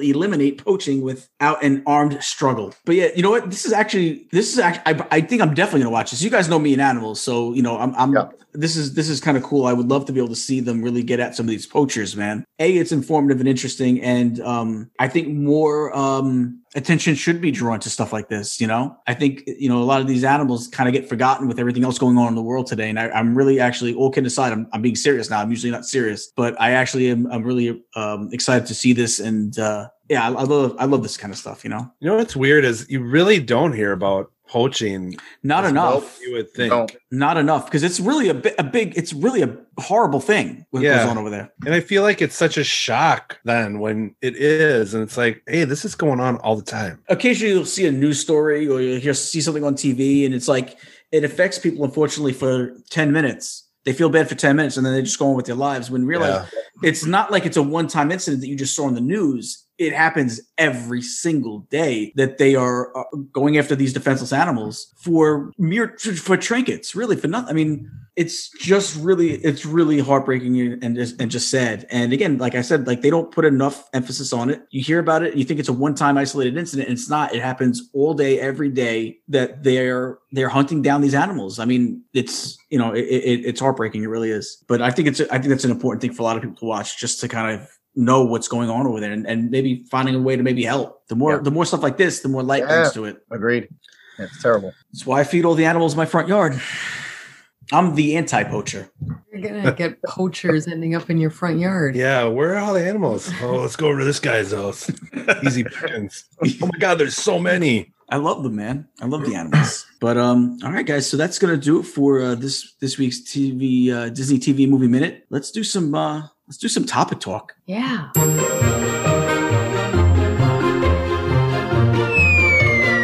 Disney Topic Talk.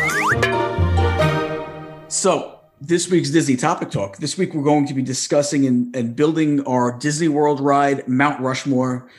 We have to agree and put 4 Disney World rides on our Mount Rushmore. So there's going to be a bunch of debating, some disagreeing, probably a little bit of crying, maybe a lot of crying. We'll see. But we have to pick the 4. We got to come up with a definitive 4 rides for this Mount Rushmore. Now, what are the ones that we think we can all agree on? Like, is there any that we know? Like, that's Haunted Mansion. Haunted Mansion. We got one. Haunted Mansion's got to be on, right? Yep. Like that's. Well, you've got core theme rides. You got Haunted Mansion. You got like Thunder Mountain. You got. Pirates. I'm trying to think because Pirates, Space Mountain. I mean, these are like. I mean, I could use those 4 right there, and I'd be good. I mean, even though there's a ton of others I love, I could use those, and I'm good. Oh, so let's just talk about a little Haunted Mansion at first. Are we all in agreement that that's got to be one of the on there? We are 4 for 4. Are we all in agreement that Haunted Mansion's got to be on our Mount Rushmore? Absolutely. So there we go. We got. No, I'm gonna be the holdout in jury duty. Jesus. Yeah. So we got one already down right there, right off the board. First spot, Haunted Mansion. It's so hard, by the way, because there's just so much stuff that's. Yeah, someone's gonna get left out. Someone's gonna get left out. Steph, give me another nomination, and we'll see what we all think. Where would you go next? I think maybe we should do the next obvious one, and I think that's Pirates. I agree. Right, because we're all in agreement of that, right? Yeah. I think you can't have a Mount Rushmore of Disney World rides, and again, it's including all 4 parks, without having those 2 rides on it. They are the most iconic, the most associated, you can't think of Disney World without those rides, right? Right. So we got Haunted Mansion. I like that you had to write them down. Well, I don't want to forget. There's only 4, Gene. I know, but it's been a long day. So, all right. So then let's kick it over to Joey. Joey, give me one that see if we all agree on, or if there's gonna be some debate on. Let's say what would you nominate next? Man, this is so hard. With Magic Kingdom being obviously not Disneyland's the OG, but Magic Kingdom is really the OG for Florida, and the other parks have come. But I still think I love Everest.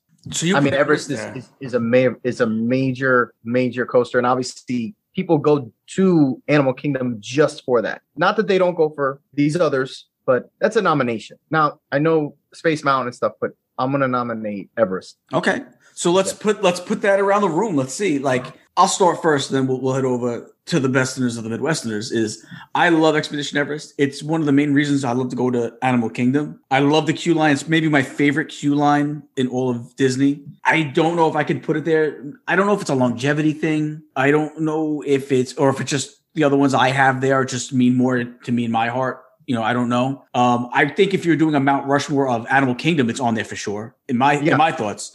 So I would disagree with Expedition of Everest. I wouldn't necessarily vote for Expedition of Everest on my end, up in Long Island. But if we go to a little to the Midwest, what do in Minnesota? What do Minnesotans think of Expedition Everest being part of Mount Rushmore? Absolutely not. Wow, that was very, very to the point.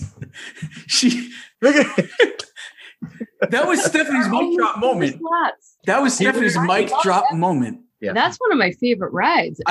It's a hard one to say to leave off. I agree.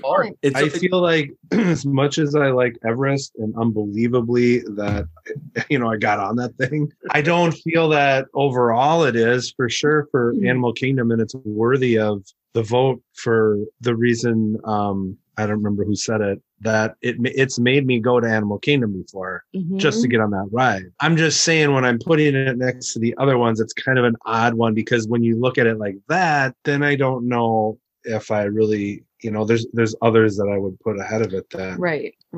That is the reason why I go to Animal Kingdom.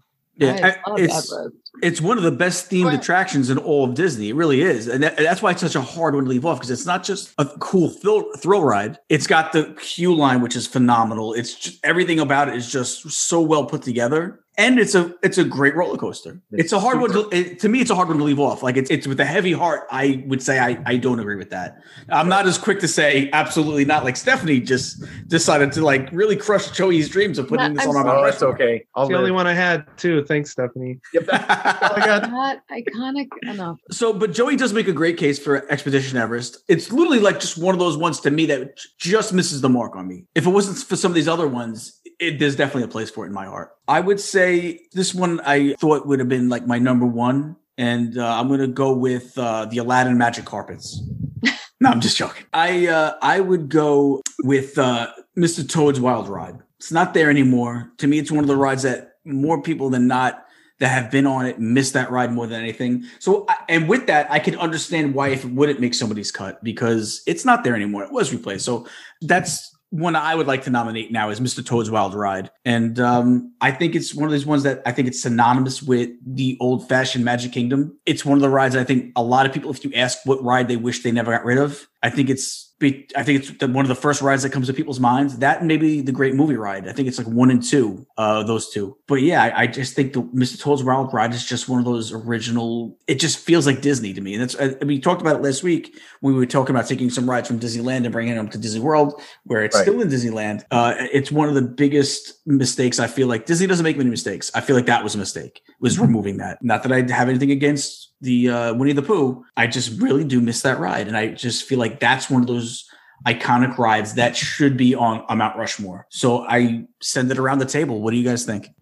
I hesitate because it is killing me to say this. I don't think it should be. I do not either. As much as I love Mr. Toad, I don't either. Mr. Toad is one of my very, very favorites. I mean, of all time, like I am obsessed with Mr. Toad, but I don't think it's iconic. I would put Jungle Cruise in front of The thing about Mr. Toad is the ride itself isn't the greatest. Yeah, it is. It's everything surrounding it. Yeah.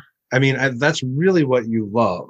So when we're talking about a ride, it's like, I don't feel that would be up there. Unfortunately, I mean, it is killing me to say this. Like, I can't even believe I uttered those words. I mean, listen, I'll go on Mr. Toad. I kind of got to echo what Dan and Steph said. I mean, I love it. I don't know if it would go on the mountain though. That would be tough. I mean, I know it's a classic. I know it's old school Disney. I get it. It kind of reminds me of 20,000 Leagues. Yeah. I adored it, but I wouldn't put it on the mountain. You know what I'm saying? Mm-hmm. Even though they removed it and I kind of miss it. One of those to me. I do think it was better than Pooh. Definitely. Even though I love Winnie the Pooh. Definitely better than that. But yeah, I think something like Jungle Cruise would probably be ahead of that. I would agree with that. So yeah, I mean, I love it, but does not make the cut then. So Dan, what do you want to nominate? I think we all know what I want to nominate. Go ahead, nominate it. I would have to nominate Splash Mountain. Now I know that it's getting pulled. Well, transformed more like. When you think Old. Well, when you think of that overall ride, and are you gonna cry? No, I'm just trying to figure out how to word this. There's so many different dynamics in it that I love for various reasons. Even though it's changing, the ride's still staying. I mean, it's still going to be there in a different form, which really shows you that it's got some roots. You know, it's not like they're just getting rid of that and they're going to build a brand new attraction there, which they certainly could have. And I mean, it sucks for me because I mean, I just love that ride so much, and it's hard for me to imagine Disney without that ride. Mm-hmm.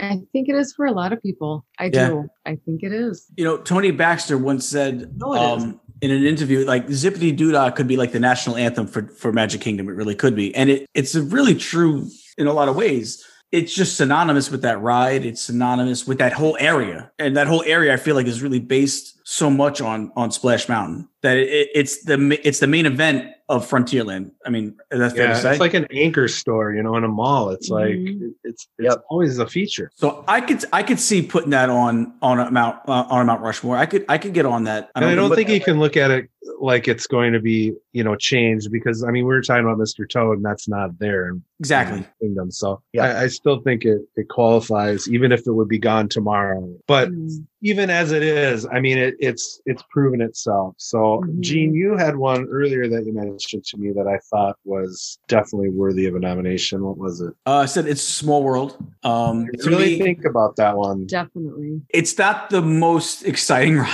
ride in the park. I get it. But it's one of those just like when you have that song and you hear it for 30 seconds and it's in your head the rest of the day, whether you like it or not.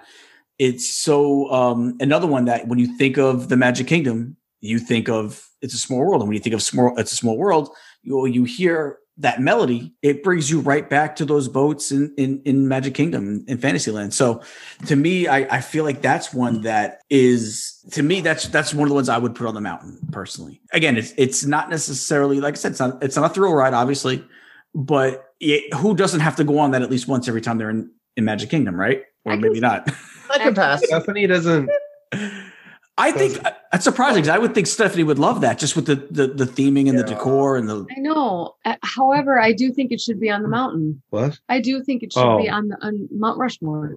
It's definitely a very, very iconic ride. Definitely. Like, oh, no question. It's really symbolic of Disney World for sure. We get a Small World blanket right down on the table. Yeah, we do. And a game. Yeah. And the game. There you go. It gets tough though, you know. Think about World's Fair. I mean, I think because Carousel of Progress that's an attraction. It's not a ride, so we can't nominate that. I think one of the World's Fair's attractions has to be on Mount Rushmore. I mean, I love it. I mean, it is iconic and stuff. However, I don't ride it every time we go. That's the one piece to this that I feel is weighing in on the reason not to have that. And that's why I'm kind of like, and I only say that because, like I just said, it's not something like we got to hit this, which is, again, and I'm sure, Gene, it is for you. I just, for whatever reason, I don't care if we don't ride it. If we don't hit Haunted Mansion, I'll flip out. So, like, certain things we got to do. And that's one that's never consistent. We do go on it. But it's not consistent for me. Yeah. So, we usually try, but it always does seem to be that one that if something needs to move to the side, it ends up. If it's a long line, you say, I'll skip it kind of. Oh, yeah. It's something about that line with this ride and what the ride is. And it doesn't feel like the line justifies the attraction. You know what I mean? I understand that.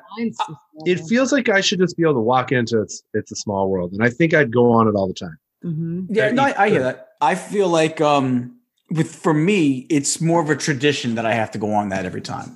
I hear you. Like the Caballeros, although the Caballeros is pretty much a walk on in most cases. Of course, it is. With It's a Small World is, to me, if I didn't do it, it feels like, oh wow, I didn't do it. Like we didn't do It's a Small World. It just feels off. I just think the detail with the animatronics and the theming inside the ride is just like top notch. And I really feel like it stands for a lot of what Disney was built on, other than the mouse and the princesses and everything else, but just that kind of theming and just the animatronics and that, just what it was to me is just a beautiful ride. I agree. I agree with you. Well, why don't you just put it on standby and let's see. Yeah. What are the other options that people have thought of? Well, Dan actually thought of something earlier, and it didn't even register in my brain. And when she said it, I was like, oh, I didn't even think of that. But you're right. That should be is the train, the railroad. It is major symbolic of Disney World. I know it's been out forever. It's everything about the park. But it is a ride. Yep. It is. It's the heart and backbone of Disney. When people were so excited about Disneyland opening, what was the first thing they were saying? The train is running. You know, it's like, I could see the train. It's all about the train. But did Walt Disney love symbolic, train? and that's another one for me. That's another one that. What did you say? No, I was saying that's another one for me that is definitely iconic. But I don't ride it every time. Like it's not something that I make sure that I ride before we get out of there. And I know it's right up front for whatever reason. At least not for me. You know, I get that. Yeah. But yeah, it is iconic. Listen, it goes around the park. I mean, it's like literally they've got so many symbols of it, and it's like the main train station that you go through when you're coming through the entrance, and that's where they do the whole greet. And then the wave goodbye when they leave, and you can hear it throughout the day of the park. You know, you hear the whistle and all that stuff. I get it. Well, my option to this, almost like an honorable mention, Joey, would be once we have our Mount Rushmore, the train would go around the mountains. Oh yes. So it would be represented. That's a good way to get it in there. But not on the actual mountain. It would be like what you would take to get from the parking lot to the Mount Rushmore exhibit. Yeah, and it would go around it. Mountain around, you know. I think that's where we can leave it. But listen, featured. I like that better. I'm all about the train. There you go. So let's get a couple of votes. Listen, let's just get it out of the way now. We have to mention Space Mountain, so we got to vote on that. Yeah. No question. Space Mountain is tough for me because I don't like the actual ride itself. Well, I know you. So I tend to get however, I love the concept and I love the look. So I have to kind of vote not personally. It's hard with that because it's ridiculously iconic. Right. My thing with that is very similar to Haunted Mansion, Splash Mountain. These have stood the test of time in that they're still the same rides that they were when they first put them in. aside from refurbishments and stuff. But outside of that, they're still the same thing, and they still evoke memories that you have when you go on it. And it's something that I always want to make sure that I go on when I go, even if it's not the fastest. It's not the most amazing. It's quick because it's in the dark, and it seems faster than it really is. It's nowhere like it doesn't have that thrill that say, Everest has or something. But much like Splash Mountain and these others, it's synonymous with Disney. I mean, the iconic, the building, the building itself, the architecture, there was nothing like it when they were first built. And it still, you could see it. It's as iconic as seeing the castle, as seeing the mountain itself. So, and it's always awesome when you're on the People Mover, which I know is considered a ride. Definitely got to be mentioned. When it goes through it, that's always a cool part of that. Is you always want to see if you can get a glimpse of the track and stuff, and you can sometimes see the glow of the glowing stickers or whatever they use, the vinyl on the sides of the cars. You can see those, and you hear the people screaming and stuff. That's always cool. I would nominate that. You know what? And I'm the same way as Dan, where I personally am not a big Space Mountain fan, but I also want to look at it objectively, not just put my own personal. So I can understand why I think I would be okay with that being on Mount Rushmore, even though it's not a ride that I like. It's one of those things that I probably ride it more. I'm trying to think if I've ever really not ridden it at times, but I feel like I always end up doing it just because whoever I'm with, usually everybody loves that ride. I feel like, which is to hear Dan doesn't like it too. I remember when I first found out Dan didn't like it, I felt that was weird because I always thought I was like the only person that didn't like Space Mountain. I always felt like that was like my hot take, is that I didn't like Space Mountain because I feel like it's just like everybody loves Space Mountain. So, I want to love it. I really do. I want to be a Space Mountain lover. Mm-hmm. I agree. I want to. To me, I always look at it like, I don't know what the big deal is. It's not really that fast. It's cool. It's in the dark, I guess, but it beats the hell out of you. You feel like you got into a car accident when you. Yes, exactly. Mm-hmm. So, it's not. It only does like 30. But the way those cars are built, it hurts. Especially the way the lap bar comes down across your lap. It really like crushes your your upper thighs. So, I don't want to let that, my prejudice of Space Mountain, keep it from a Mount Rushmore of Disney rides, because I can understand the importance of it in the big picture of Disney. What about Steph? Me too. I do think it should be on there. Partly because Walt Disney World Space Mountain it was at Magic Kingdom first, not Disneyland. Yep. All these other rides were Disneyland rides first. True. So, and I think I've heard on other podcasts and things about Space Mountain, about the Disneyland version. We were even talking about this last week. I think ours is better. And I like all the retro weirdness of our Space Mountain. And that, Joey's right. When you see that mountain and it is lit up in that bluish, beautiful white light, that to me, I get teared up over that, over the castle any day. It's just the architecture. It's yeah, but cool. Then you gotta put in Spaceship Earth. Spaceship Earth is another great one. I know. This is so hard. But where are we at though with Space Mountain? Are we all like in agreement? Is that a 4-voter? Yes. Is it in or out? In.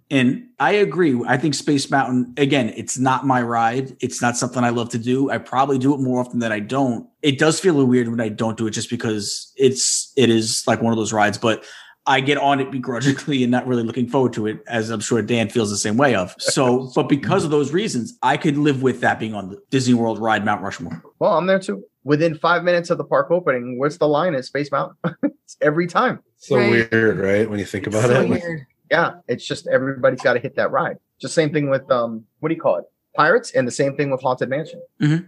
Yeah. Even Splash Mountain, same thing. Thunder Mountain, same thing. These are all packed right away, immediate, and they're always at the back, and everybody goes straight for them. Yeah. So it's funny how that works. I was saying, just like Spaceship Earth, it's funny because that one happens to be right up front. It's the first thing everybody just usually gets on. That thing is, the line is usually insane on that thing. Always. It's one of those things when you're walking down Main Street and you get to that first cross area, it's like it really is split up. Either you have a handful of people that go right, literally for Space Mountain. You got the people that go left, literally just for Pirates, and you got the people that kind of go straight over just to go to Haunted Mansion every single time, right? I mean, if you're going into Tomorrowland, you're going for Space Mountain to start with. If you're going to Adventureland, you're going to go because you want to go on Pirates of the Adventure first. If you go Pirates of the Caribbean first, if you're going through the castle, it's because you're going that way because you want to get on the Haunted Mansion first. I mean, everybody has their set way of doing it. I feel like I always go to the right first. I always go to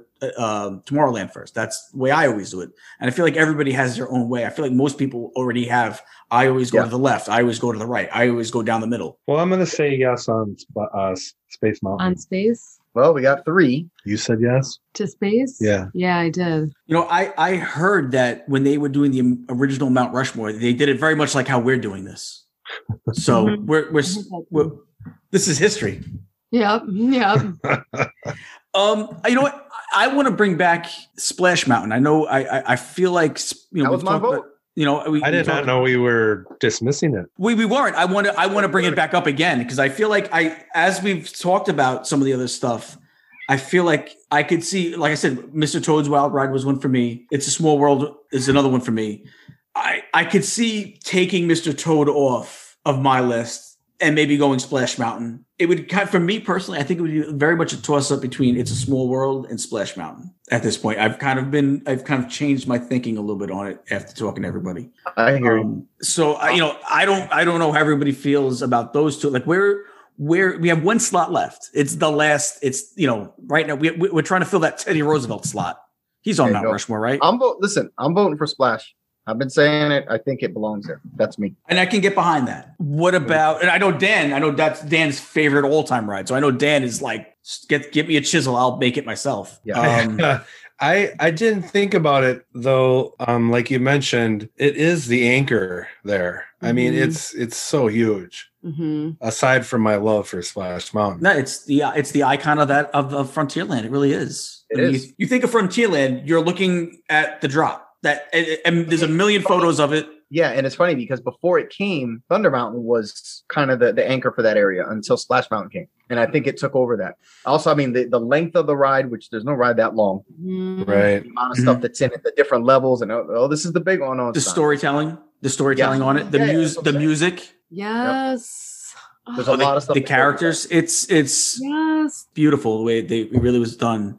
I think this is sitting on Stephanie now. They didn't do anything wrong. So Stephanie, I know you like both It's a Small World and Splash Mountain like I do. Where if you had to pick one of those two, which one would you go with? Small World. I do. What's the matter with you? I like Splash Mountain way better. I barely ever go on Small World, but I believe that it should be on the mountain. It was the World's Fair. Walt had How does Splash Mountain lose out to Space Mountain and It's a Small World? Because no way. They were both there first. Who cares? So Dan, I'm with you on this. So I love Splash Mountain more than those rides. The reasoning behind It's a Small World, like I can see it, but when you think about it comparatively to the other ones, I just don't think it's there. You know what? You're right. When you are walking into the park or Frontierland, that is what you notice is Splash. And Small World in Disney World is so different than Disneyland because it's like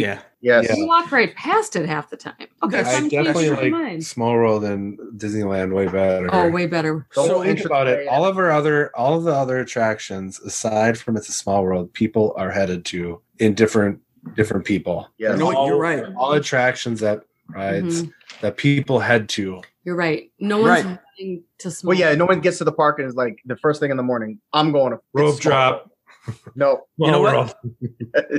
I think I'm kind of on the Splash Mountain side as opposed to It's a Small World. I am too. It's because two things, and I took these two into account. Like Dan just said, and Joey just said, nobody's racing to get there. People are racing to get to Space Mountain. They're racing to get to Haunted Mansion. They're racing to get to Pirates of the Caribbean, and they're racing to get to Splash Mountain. Nobody's racing to get to It's a Small World. It's a ride that everybody wants to do and everybody loves because it's so traditional and they you got to get on it.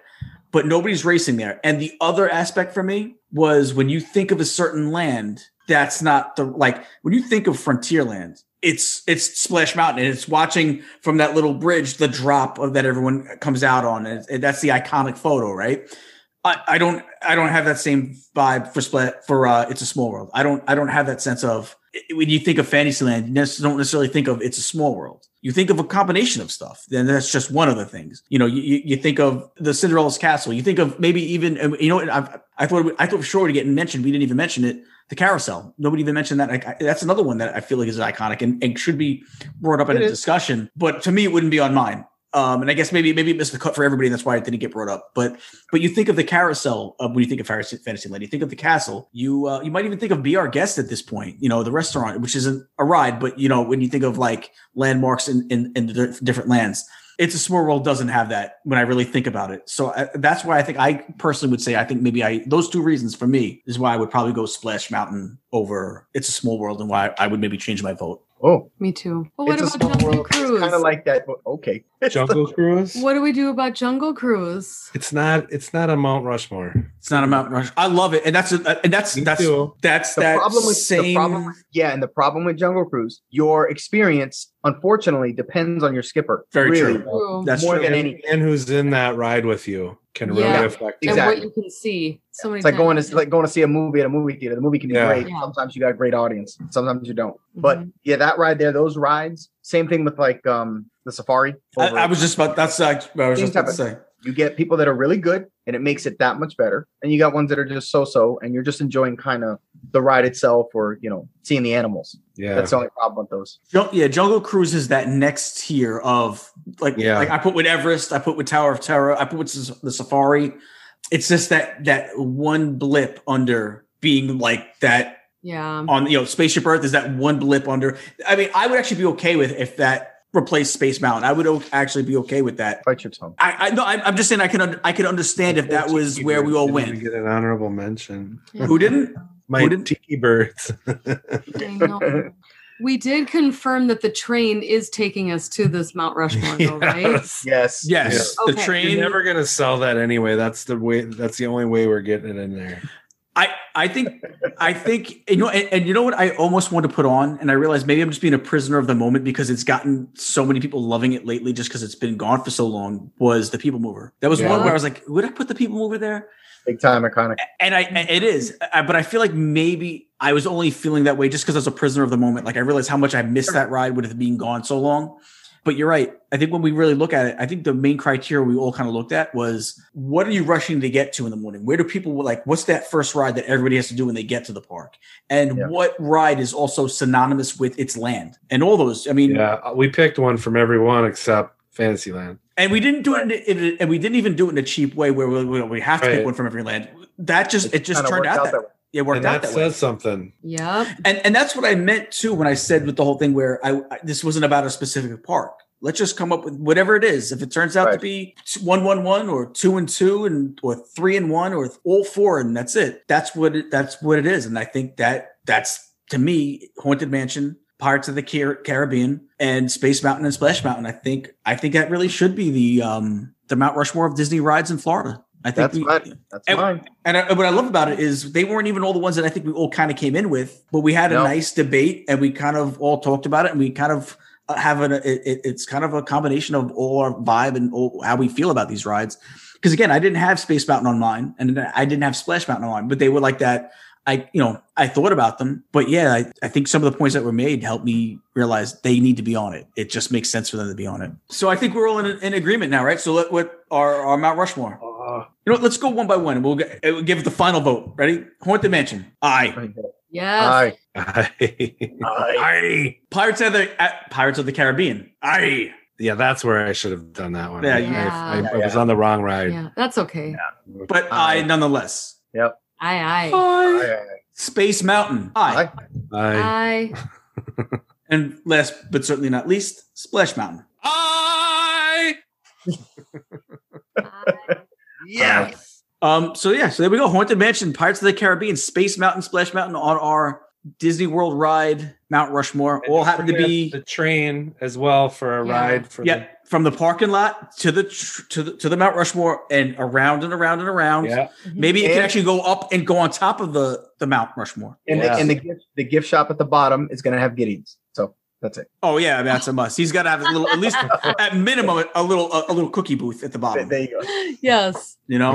So that's our Mount Rushmore. So that was a cool debate, man. We had some fun. Hard, very hard. I thought Dan would make me cry several times during this thing, and not once did he make me cry. I appreciate that, Dan. I feel, to be honest, I was surprised. I thought me and Dan agreed a lot more than I thought we would. Me too. Yeah. Well, sometimes it's just the way it goes. Yeah. Wow.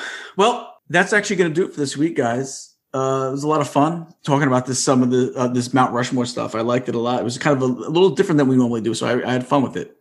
Yeah. We actually debated. We usually don't debate. We usually just kind of say what we feel. And this one was kind of cool. We actually got to really change each other's minds. I liked it. It was a fun little experiment that we did. But yeah. So before we get out of here, let's do some thank yous and some announcements. First, don't worry about the Disney Dollar Game, guys. It's going to come back. Just a lot going on with the move, taking the show down to Florida.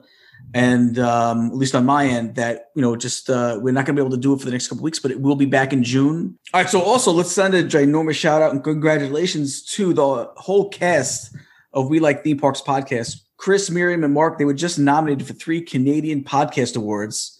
So we just want to send you guys some Disney Underground love and congratulations. And I'll tell you what this proves is them getting those 3 Canadian podcast awards is Canada will give you an award for pretty much anything, I guess. So no, I love that it's my second favorite podcast, After Hours. I love those guys. We're on their show a lot. They're on our show a lot. So please, after you check our show out, go over to We Like Theme Parks, check them out, see why they're nominated. 10 minutes in, you'll already understand why they got nominated in Canada. Fun time. I know Dan and Stefan have been on the show. I know they had a great time. Yeah, they're just some good people. So go check them out after you listen to our show. All right. And let's also send a huge thank you to Zach Sedelis for joining the show. I think I speak for the whole cast when I say I can't wait to see Zach back in the Indiana Jones Stunt Spectacular show when they bring that back. That was a fun interview. Got to talk some sports, talked a little Florida Gators, talked a little pro football, talked a little Indiana Jones Stunt Spectacular. So that was great to get to know Zach. Guys, go check them out when they reopen. It's an attraction that I hope they never, even though it's been rumored to be taken out for the last 30 years. Hopefully it has another 30-year run in it. So hopefully they bring it back and they don't threaten to remove it again. Wait, is that going on Mount Rushmore? If it was rides and attractions, it would have been. It might have made mine. It might have made mine. I would have maybe mentioned a nomination on that one. Yeah, definitely. Oh, for sure, nominated. Might even made my cut. It's so iconic. It's so fun. And as you heard before, mentioned Zach he plays a couple of different roles in the show. There's been times that he'll play the bald-headed German guy, fighting India by the plane, and he also plays the cool special effects coordinator that has the one line that everybody loves is "Explosives are dangerous." So great to get to know him a little bit. And I can't wait to have him back on the show. We'll have him on when they reopen. And the last thing I want to say is I want to send a special thank you to Sam and to Dan for really kind of taking care of the news this week. I wasn't able to really be part of it this week. So I want to say thank you. Sam's not with us tonight, but she was with us as far as the news is concerned. I want to say thank you to, and Dan, you're always part of the news, but you had to take a little bit more of a responsibility on it with this week. So I want to say thank you so much. I appreciate it. The show wouldn't nearly run as well as it could without Sam and Dan working on the news. So I appreciate that, especially on a tough week for me this week. And with everything going on, it's been crazy trying to get everything packed and whatnot. So I just wanted to let everybody know that how much I appreciate the work that they did this week and for the next few weeks, helping out with a lot of the news. Well, we'll give you this. We'll take care of you, but once you get down there, it's over. I wouldn't expect anything less from you, Dan. I know you do it. It's tough love. I get it. So no worries, man. No worries. Listen, Sammy was a rock star, and Dan, a lot of heavy lifting. I appreciate all the hard work that you guys do every week. Just like I said, my time being a little limited for the next couple of weeks, I wanted to say how much I appreciated it, how much I just wanted to acknowledge it. I wanted to let everybody know out there how important Sammy was this week. She wasn't on the episode physically this week, but she had a big presence on it. So I just wanted to make sure that was recognized as well. So we both knew how much it meant to you to go shop for your new Hush puppies this week. And you might want to get a heavier shirt. Well, yeah, this one's kind of light. It's throwing me off a little bit. Like it's also inside out, but it's inside out. Who's noticing? Nobody can see it, but I had to point it out. I appreciate you paying attention, Joey. Let's take it over to Joey in sunny Miami, which isn't so sunny lately. No, it's not. It's been raining like crazy, killing my internet. Yeah, man. Fun as always. Great show. Looking forward to next week. Where can we find some ears, man? Oh yeah. You can check us out on Instagram and Etsy, Pinterest at JSA Creations. It's going to be JSA, and then Creations is 3D instead of EA. Okay. And I got nothing. Make all your ears come true. There you go. I got nothing else. Joey, make sure you send all our love to Sammy and tell her thank you so much for pitching in with the news this week. Very much appreciated. So just let her know that, tell her we said thank you so much. Yeah. And let's head over to the Midwest, the Westerners of the Midwesterners, Dan and Steph. Bye. Oh, Hey, come check out our Instagram, Rock and Roll DW. That's not bad. No, Not it bad. wasn't. Hey. And everybody have rip roaring day. Yeah. Well, guys, remember, have a great today, a better tomorrow. We'll see you next time.